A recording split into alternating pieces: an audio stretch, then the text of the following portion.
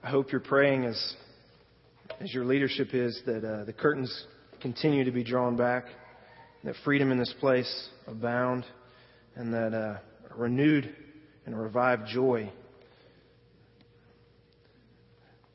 ever increase amidst our congregation. We're going to be in Ephesians 5, so go ahead and flip there. We are continuing, heading towards the home stretch of our manhood, womanhood, marriage series, A Biblical Perspective. And we've started in Genesis, and we are now in the New Testament, surveying some of the predominant New Testament passages on the topic. So go ahead and grab a Bible. If you don't have a Bible, there's some under the seats in front of you. Feel free to use one of those. Ephesians chapter 5 is where we will be. See if you know who this guy is. His wife, one morning, sat at the breakfast table, staring at her husband, tears rolling down her face. And she said something like this: this marriage, it's not what you told me it was going to be. You sold me a bill of goods. In fact, I don't even know how to communicate to you how bad it actually is. This guy named Gary Smiley. This guy that writes all the Christian family counseling books, etc. Or how about this guy? He was an up-and-coming star in his denomination, a large church pastor. His wife one day sat him down, and tears coming down her face, she explained to him that she was tired of being used to further his career at the expense of his family. She said, "We don't even know who you are anymore. We never see you." He went away for 3 days, fasting and praying, begging God to give him one more chance. It's Chuck Swindoll. He wrote all these books, and those are just a few that I have. Many of them on family in the home. Or how about the Christian woman who got so angry at her marriage and her husband that she threw her rings off. They got stuck in the hardwood floor in a crack. Her husband and her had to get down with a fork and pry them out, trying to argue through this deal, pry out her wedding rings from the floor. It was Edith Schaefer, wife of Francis Schaefer. Who was the guy who went to do a Christian seminar down in South Texas, I think it was, sprung on his wife at the last minute because he had totally forgotten and overlooked it, that she had to do a seminar as well for the ministers' wives. She got so mad, she said to him, "If you ever do this to me again, I'm going to leave you out in the cold." They were there to do a seminar, a conference on marriage and family relationships. Drove all the way home, about 6-7 hours back to North Texas. Didn't speak a word. Mr. and Mrs. Howard Hendricks, famous for Promise Keepers, keynote speaker for Promise Keepers in the early days. Or who was the seminary student whose wife found $300 in his sock drawer? Got so mad because they were broke as a joke that she thought he was hoarding money. And she called him on it. And he handled it pretty well, though. He handled it pretty well. He grabbed the money, threw the money down on the bed, shouted out to her, "It was from me selling my pistol, his prized possession, at a pawn shop for half of what it's worth because it's our 1-year anniversary. Our stupid 1-year anniversary." And then punched the wall of the seminary apartment, leaving a hole that seminary had to fix. Who was that guy?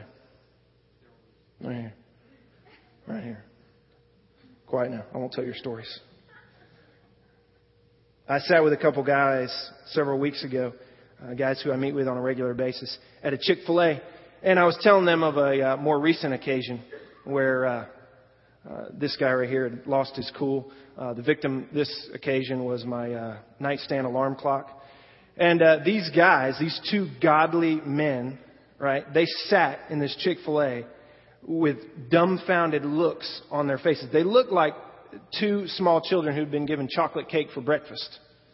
Just kind of odd, excited, but didn't really know what to do with it. Do I eat the cake? Or am I not supposed to eat the cake? It's chocolate cake. And they just looked at me like, that's a relief. Even though it's terrible. It's a relief. I had to, by the end of it, they got so excited in my sin, I had to rebuke them and remind them that this isn't an encouragement that we're all just like this and we can continue being boneheads. No, we can't be like this. But do be encouraged that we all fall. We all do, right, guys? Guys, we do. We all need help. Scripture would indicate that the wife gets one primary command, and it's to be subject to her husband. Why is that? Well, it's because she's sinful and thus selfish. She's sinful and thus she's selfish. It is in her fallen, selfish nature to rebel against her husband. The curse in Genesis says that her desire will be for her husband. That doesn't mean she's going to have the hots for him, right? Remember we looked at that in Genesis? It means that her desire will be to usurp his God-given authority in the home. And she has to overcome that. Husbands, we get one primary command in Scripture regarding our marriage. You know what it is? It's to love. It's to love. Why? Because that's our shortfall. That's our struggle. That's our primary struggle against our sin. We're sinful and we're selfish. It's in our fallen and selfish nature to love ourselves above all others, including the wife God has given us. Susie Davies, I think her name is, she wrote a book. She's a pastor's wife, mind you. She wrote a book entitled How to Love Your Husband Without Losing Your Mind. I saw the title, heard a lady on the radio and said, I got to buy this for my wife. It just sounds like something she needs, right? Especially for a pastor's wife. She said it this way. She said that the number one thing your husband needs from you is, guess what? Respect. Respect. I'd say that's right on. Men spell love R-E-S-P-E-C-T. Men are much like children. We're much worse than the stereotype of women. We need constant affirmation. Ladies, you spell love a number of ways. Primarily, it's with kindness, gentleness, affection. By affection, guys, I don't mean groping, okay? When I slap my wife on the backside, for some reason, she does not take that as affection. I don't really get it. But, you know, she tells me that doesn't communicate love to me.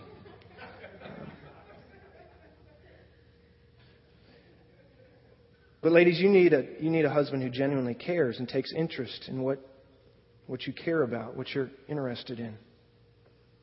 Ephesians 5, guys, helps us out. So today, the message is primarily geared to our guys, our husbands, our men.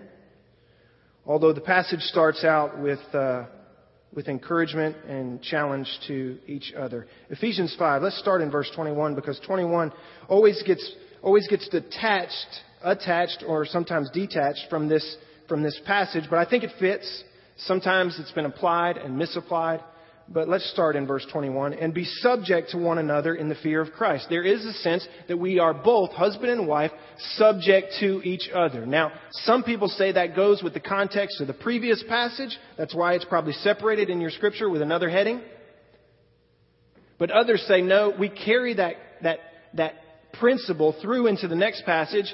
And some would take it to an extreme and say, look, there is no submission on the wife's part. We're both to be subject to each other. But that's really a bad interpretation because it becomes clear that while there is a mutual submission, there is still a specific submission that the wife carries in relationship to her husband. It's just there. It's not inferiority, but it's still a different role that she plays. But there is a sense, and I like it in the context of this next passage. We can't lose it because there is a sense, and we're going to see, guys, that we have a role of submission. We have a great role of submission in the home. And you're going to see that. Verse 22, wives, be subject to your own husbands. And I think Paul's just kind of reminding the wives about this. It's really not the emphasis of the text, I don't think. Wives, be subject to your own husbands as to the Lord. For the husband is the head of the wife, right? We've already said that. Paul's already said it in other passages. He's likely already said it to the Ephesians. I think he's just reminding them, for the husband is the head of the wife, as Christ also is the head of the church. He himself, that's Christ, being the Savior of the body. And he uses the word body there specifically as a picture of the church. He equates the church with a body. And we're going to see that principle carried through here. Verse 24. But as the church is subject to Christ, so also the wives ought to be subject to their husbands in everything. Verse 25, and now he turns, I think, what is his primary attention for the passage to the husbands. And I think rightfully so. Husbands, love your wives, just as Christ also loved the church and gave himself up for her, so that he might sanctify her, having cleansed her by the washing of water with the word, that he might present to himself the church in all her glory, having no spot or wrinkle or any such thing, but that she would be holy and blameless. So husbands ought also to love their own wives as their own bodies. He who loves his own wife loves himself. For no one ever hated his own flesh, but nourishes and cherishes it, just as Christ also does the church, because we are members of his body. For this reason, a man shall leave his father and mother and shall be joined to his wife, and the two shall become one flesh. This mystery is great, but I'm speaking with reference to Christ and the church. Nevertheless, each individual among you also is to love his own wife, even as himself. And we get the reminder once again, and the wife must see to it that she respects her husband. It's obvious to me that the primary intention here is that Paul is addressing the men. What is this love that we are commanded to show towards our wives? What is this love? What does it look like? How does it work itself out? I'm going to give it to you in three categories. Number one, it is a sacrificial love. Number one, it's a sacrificial love. Look at verse 25. Husbands, love your wives, just as Christ also loved the church and gave himself up for her. That's the main point, and he explains it with the rest of the passage. Husbands, love your wives. They submit, they honor, they play their part. We have a part to play as well. We love our wives. But we don't just love our wives any which way we would like to. He qualifies our love. And he says that our love is a sacrificial love. Because he says our love should be just like Christ's love for the church. And then he unpacks that further at the end of the verse. What does he say? What is Christ's love like for the church? Well, Christ, for the church, gave up himself, literally, for her. So that's what Christ did. We have this great parallel in this passage. We're going to see Christ and the church and their relationship. And then Paul's going to apply that to how now husbands and their wives relate. We see this parallel all throughout Scripture, that Christ is the husband and the church is the bride, the wife, right? So it's no stranger to us here, this idea of Christ loving the church as a husband is to love her wife. But Christ's love, number one, is sacrificial. Let me make a couple points here about sacrificial love so that you can really wrap your heads around this, men. Sacrificial love, when we look at Christ, and he is the model here in all these categories. Sacrificial love has nothing to do with whether it is deserved or not. Sacrificial love has nothing to do with whether it is deserved or not. There wasn't a soul on the earth that deserved what Christ did for them, right? When our names were written in the Lamb's Book of Life before the foundation of the world, when God, by his sovereign love, placed us in the body of Christ, and when we were chosen to be his children, it wasn't because we were so deserving. Sacrificial love is undeserved. God is not rescuing people who deserve to be rescued. He is saving those who don't deserve it because it is his nature. It is in his nature to love. It's not dependent on us.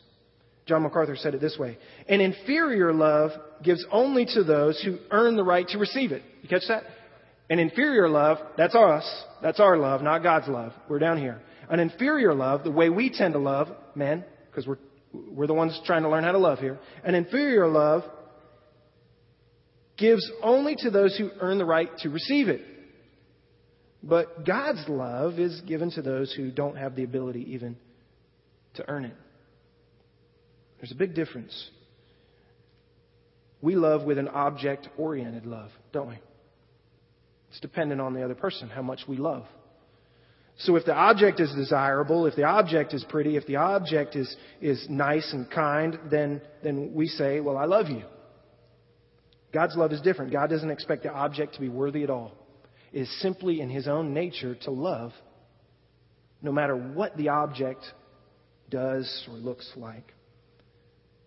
So when Paul says in Ephesians 5:25, husbands, love your wives, he's not saying love her because she deserves it. And this is huge, guys, because we tend to give love when we feel like she deserves our love. We tend to improve, we tend to try and do better if she's trying to do better. I'll talk more about that in a moment. What he's saying here is, love her even if she doesn't deserve it. Now that's a high calling. But that's exactly the love of Christ. That's His sacrificial love. That while we were yet His enemies, Christ died for us. For God so loved the world that He gave. There was no change on our part before He gave. It's the Father's love. Paul's saying love her enough to die for her, whether she's worth dying for or not. By the way, man, the idea that Christ gave Himself up isn't simply a reference to Him dying for the church. You see that? It's not just a reference when it says that Christ gave Himself up, that He died, the act of the cross alone. It's more than that. In fact, the same phrase is used in verse 2 of Ephesians 5. Look at it. When talking about just how to get along in the church and in the world in general, chapter 5, verse 1, he says, therefore be imitators of God as beloved children. He's again our model. Christ is always our model. Verse 2, and what do? We walk in love. We walk in love. That's a daily activity. That's not a one-time death. We walk in love. Now, look at what it says that looks like. Just as Christ also loved you. How did Christ love us? Well, He must have walked in love. How did He walk in love? He gave Himself up for us. It's the same phrase. As an offering, as a sacrifice to God, as a fragrant aroma. Our love for our wives is to be really a living sacrifice, guys, as much as it is that one time I'll take a bullet for you love. The fact that Christ gave Himself up for the church, it's not just that He died for her, but He lived for her to His death. That means that being a good husband isn't as much about taking the bullet, because there's a slim chance that you might ever have to do that. So it's easy to say, right? Take a bullet for you, babe. But living sacrificially day in and day out is really the idea. And in fact, our wives probably get tired of us living with the attitude that we would die for them. And many of them, mine included, would probably love to say, I wish you'd just live a little for me. And I'd be willing to die. You know why we have no problem being led by the Father, God, and by Christ? You know why we have no problem being led by the hand of God? It's because it has a nail in it.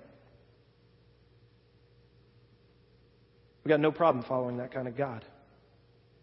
We have no problem submitting to that kind of God. To submit to that kind of God makes perfect sense. Men, wives have no problem being led by a dead man. You tracking me? Sounds a little odd, ladies, I know. But listen, guys, our wives have no problem being led by a loving, sacrificial, loving, dead man day in and day out. Now, that's easy. It makes sense. It makes sense. Christ's position came from His activity, right? He got to be head in relation to the church because He was, in fact, Savior. His life and His death proved it. Not just His death, but His life to His death proved it. So sacrificial love is unconditional. We got to understand that. It's about being a living sacrifice, and it's easy to submit to. There's another kind of love here. Look at verse 26. Paul goes on to say it's not just a sacrificial love, but there is a sort of purifying love. Verse 26 says, so that he might sanctify her. And again, we're talking about Christ and the church. That's our model. That's our example. So that Christ might sanctify her. Who's her? That's the body of Christ. Having cleansed her by the washing of water with the word, that he might present to himself the church in all her glory, having no spot or wrinkle or any such thing, but that she would be holy and blameless. There is a purifying type love that we ought to have towards our wives, gentlemen. Now, we could get bogged down right here. The Bible says that Christ has forgiven all our trespasses, Colossians 2:13. The moment that you opened your heart and invited Christ in, He cleansed you so absolutely that though your sins, you know this verse, though your sins be as scarlet, they be as white as snow. Though they be red like crimson, they shall be as wool, Isaiah says. He has removed your sin as far as the east is from the west, and then cast them into the depths of the sea, Micah says. He says, I will remember your sin no more in Jeremiah. When you were saved, He made you absolutely pure so that you can enter into the presence of God, covered by His righteousness. Completely, totally cleansed. No spot, no blemish, no wrinkle that dirt hides in. That was the heart of Christ in His giving Himself up. His sacrificial love was a purifying love. His heart was for the body. His heart was for the bride, that she benefit in that relationship. And that was a cleansing once for all. There's also the idea in Scripture, 1 John 1:9 is one of those passages, that Christ continues daily to cleanse His children. He says to John that you have no need of being cleansed again except for your feet. In that culture, you would cleanse yourself and you would go out in your sandals in a desert country and your feet would still get dirty. And so you would continually wash your feet throughout the day. Before you go into someone's house, they would usually have a servant there to wash your feet. That sort of daily thing needed to continue to happen. There is a sense in Scripture where our sins have been completely washed away, and yet there is a daily cleansing that Christ does in us. A daily sanctification, if you will. Now, I think that's right. I think that's there in this passage. But lest we get bogged down too much into trying to figure out that depth of the passage, I like the more plain understanding of those verses. Here's what I think it means. Our love is not just sacrificial in nature, but purifying in that it seeks, very simply, it seeks the best interests of the one we love. It seeks the best interest. That's a lofty enough challenge all on its own. Right, guys? That in our sacrificial love for our spouse, it's also purifying in that we long to see her cleansed, improved, daily achieving that which her heart desires. God doing in her what only He can do. And we help. And so again, our heart is not just for our own growth, our own selfishness, our own improvement, but it's that she grow, improve, be daily cleansed in the washing of the Word, incidentally. Christ did what He did for our benefit, right? Christ did this for us so He could present the church with no spot, no wrinkle. So there is a sacrificial element we got to learn. There's a purifying element of Christ's love that we must learn. There's also a caring element to Christ's love. And don't worry, guys. Although we purify in our relationship, there is some benefit to us. Watch what this says here in 28 to 30. So husbands ought to love their own wives as their own bodies. He who loves his own wife loves himself. For no one ever hated his own flesh, but nourishes and cherishes it, just as Christ also does the church, because we are members of His body. Again, we get the model of Christ in the church. And the point here is that Christ and the church are unified. They are, in fact, very much one. And they are one body. And as Christ is the head, not just the leader head, but He is quite literally the head. He is the initiating portion of the body. We are the members of the body. You see what that last verse said in 30? For we are the very members of Christ's body. Now, we don't use that word members very much anymore. The only guy that would use it would be Vic, who's, the head of homicide unit, right? That's the only time we hear that, is that so-and-so, was found dismembered, right? I'm sorry to paint that, grim of a picture. That's the only time we use the word members as it's used here in contemporary society. What members means is we are the hands, we are the feet of the body of Christ. He is the head. We are the hands, the feet, the mouthpiece, etc. We are actual parts of His body. So when He calls us the body of Christ, some of us are different parts of that body. We're gifted to be different parts, but we're all useful. And the parallel here is, look at Christ and look at the church. They're actually one, and Christ treats her, the church, the bride, like she is part of Him, because she is in fact part of Him. We, the church, plural, us as individuals, we collectively make up the body parts, with Christ being the head. All right, so now that's the model. That's the model. So husbands ought to love their own wives as their own bodies. He who loves his own wife loves himself. For no one ever hated his own flesh, but nourishes and cherishes it. Just as Christ also does the church, because we are members of His body. Look at verse 31. For this reason, and this is a quote, isn't it? It should be offset in your Bible, maybe in all caps. For this reason, a man shall leave his father and mother and shall be joined to his wife, and the two shall become one what? Flesh. Is this Paul's idea? Is this a novel idea? Is Paul making this up? No, it's a direct quote from where? Genesis 2. The creation. God put Adam to sleep, took a rib out of Adam. Is this coming together for you? He took a rib out of Adam, formed woman. Adam wakes up, and we get Adam spitting poetry for the first time in all of history. This is bone of my bones, flesh of my flesh. I shall call her Isha because she is from Ish. I shall call her woman because she's from man. So Adam wakes up and he's astounded. He's amazed at what God has done. And when man and woman come together in Genesis, it says that the two will be joined together by God, mind you, and they become what they once were in a sense. They become reunified in that way. Not just sexually, but there is something there happening. Some mystery that happens between husband and wife that actually makes them, in God's eyes, to be one. Now, He says to the men, we got to act like that. That's the point. Just as Christ and His body, the church, are one, and He treats them like they're part of His body. How did He do that? He lived and died for them. Ephesians says this in 4:19, but my God shall supply all your needs according to His riches in glory by Christ Jesus. Not just some of them, not just most of them. He cares for His body, right? It just makes sense that Christ would care for His body. If He lives and dies for it, He's going to care for it.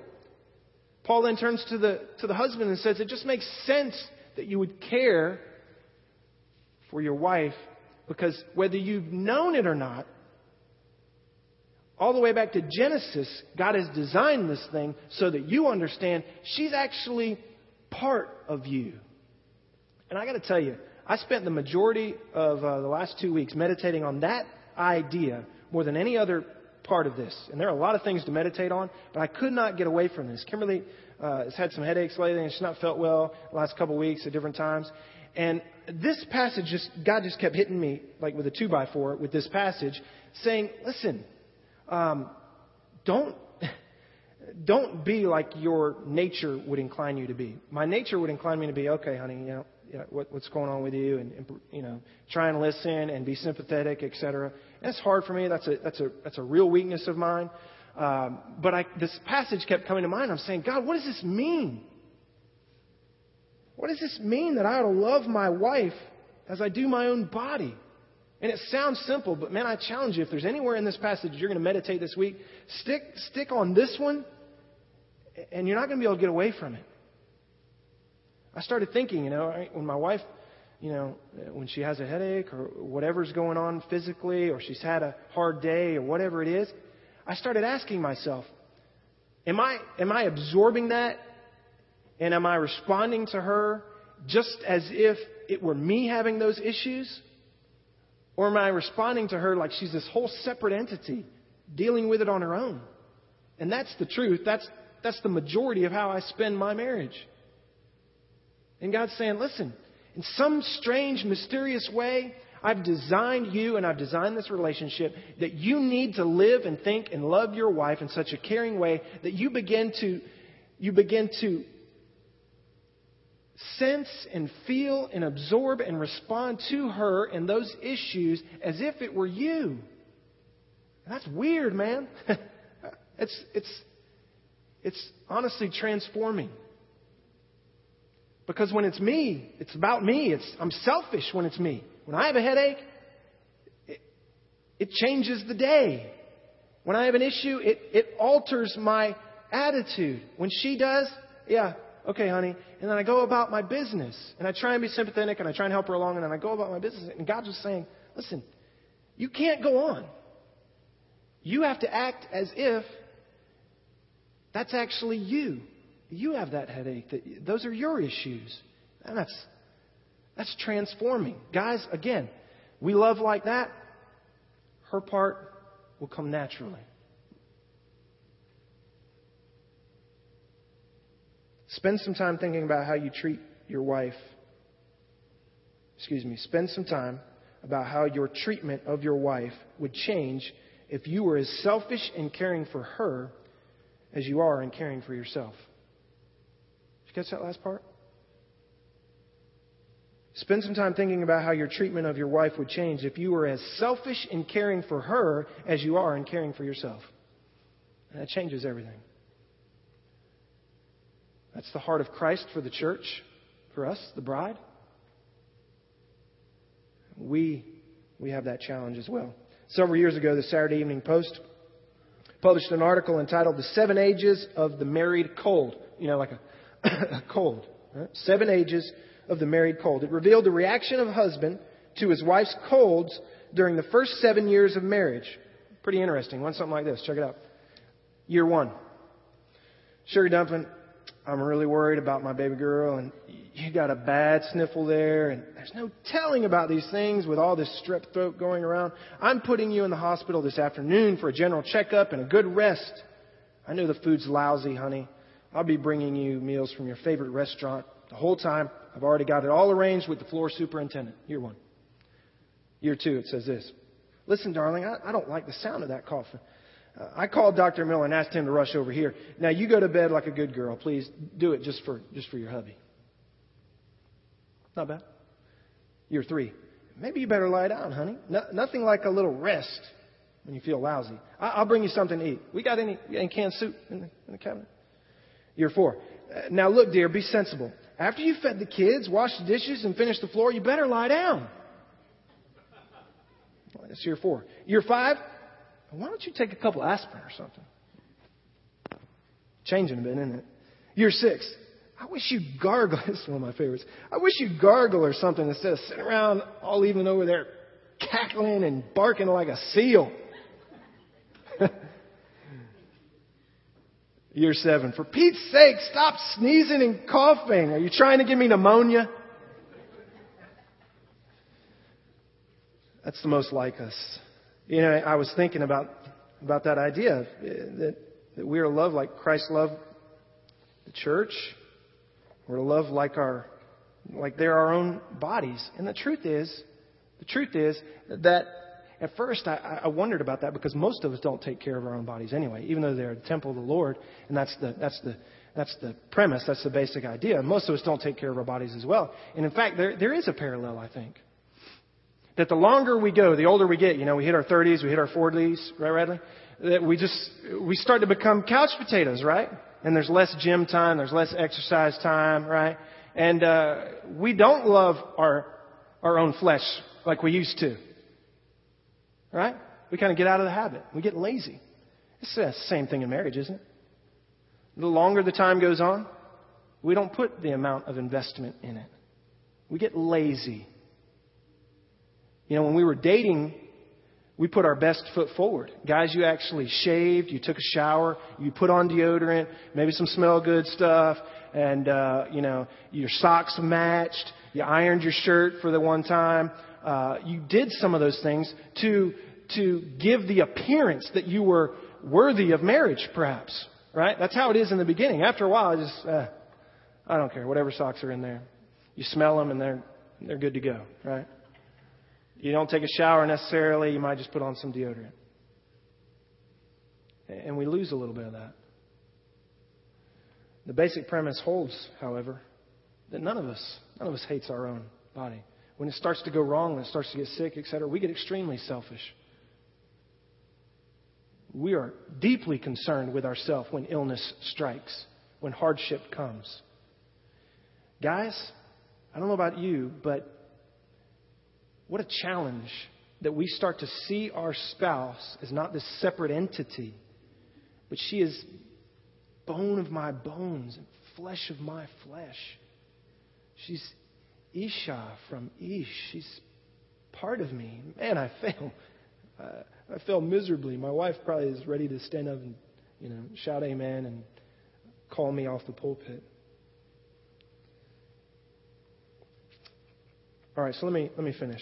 Let me leave you guys with a word of encouragement and a word of challenge. The challenge first. Kimberly and I realized, about year 10 of our 11 years, that, and that's not good, that our individual role was much easier when the other was doing their part. You know what I mean? My role was easier when she was fulfilling her part. And we started to realize that I was holding out on my end of the bargain, what God had commanded me to do, until she did what God had called her to do. And vice versa, she would begin holding out on what God had called her to do because I wasn't doing what I was supposed to do. And we realized, hey, this is sort of a vicious, silly chicken and egg cycle going on here. Who's actually going to do their thing first? Am I to respect and be subject and recognize that headship, or are you to love first? And this is the challenge portion. Let me just put that to rest. Sorry, guys. It seems to me that the principle of Scripture is that we lead out of love. It seems evident because that's what Christ did. The submission of the body of Christ didn't come first. The love of God displayed before all humanity on a cross, taking nails, living sacrificially, loving with a purifying love for our benefit, for our betterment.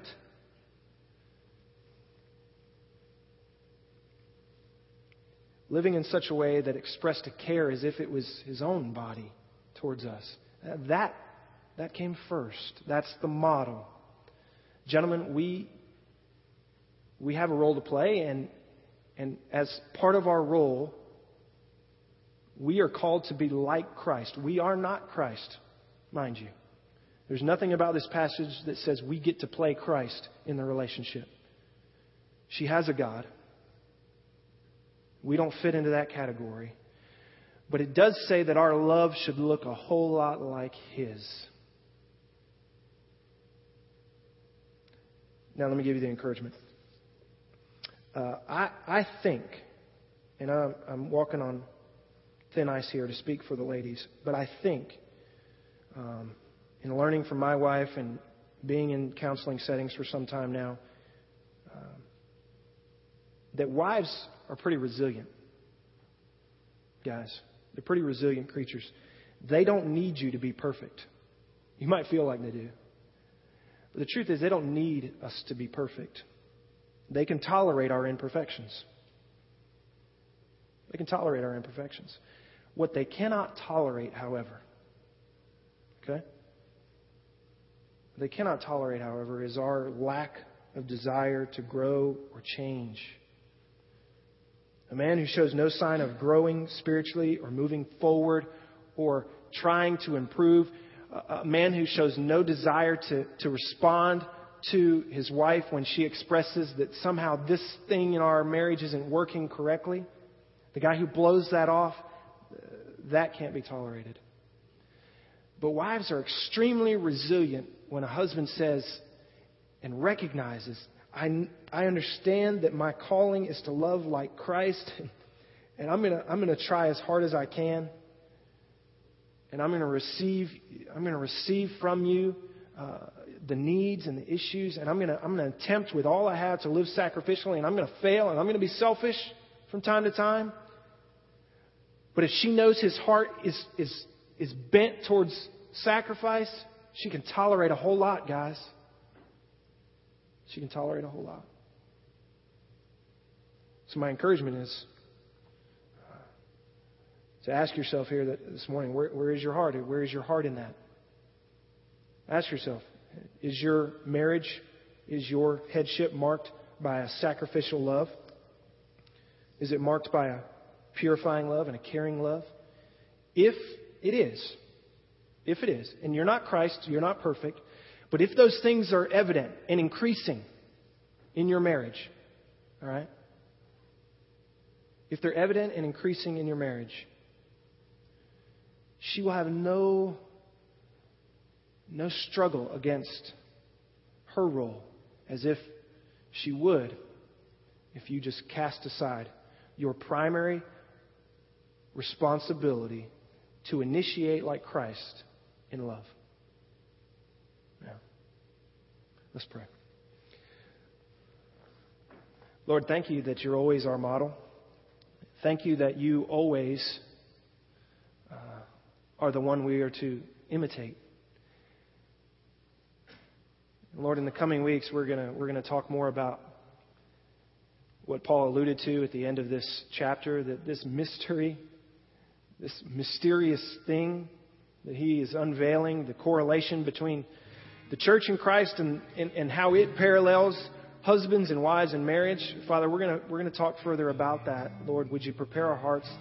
Lord, specifically this morning, would you call some men to the cross? Might they take up their cross within their homes, within their marriages? Lord, none of us are perfect.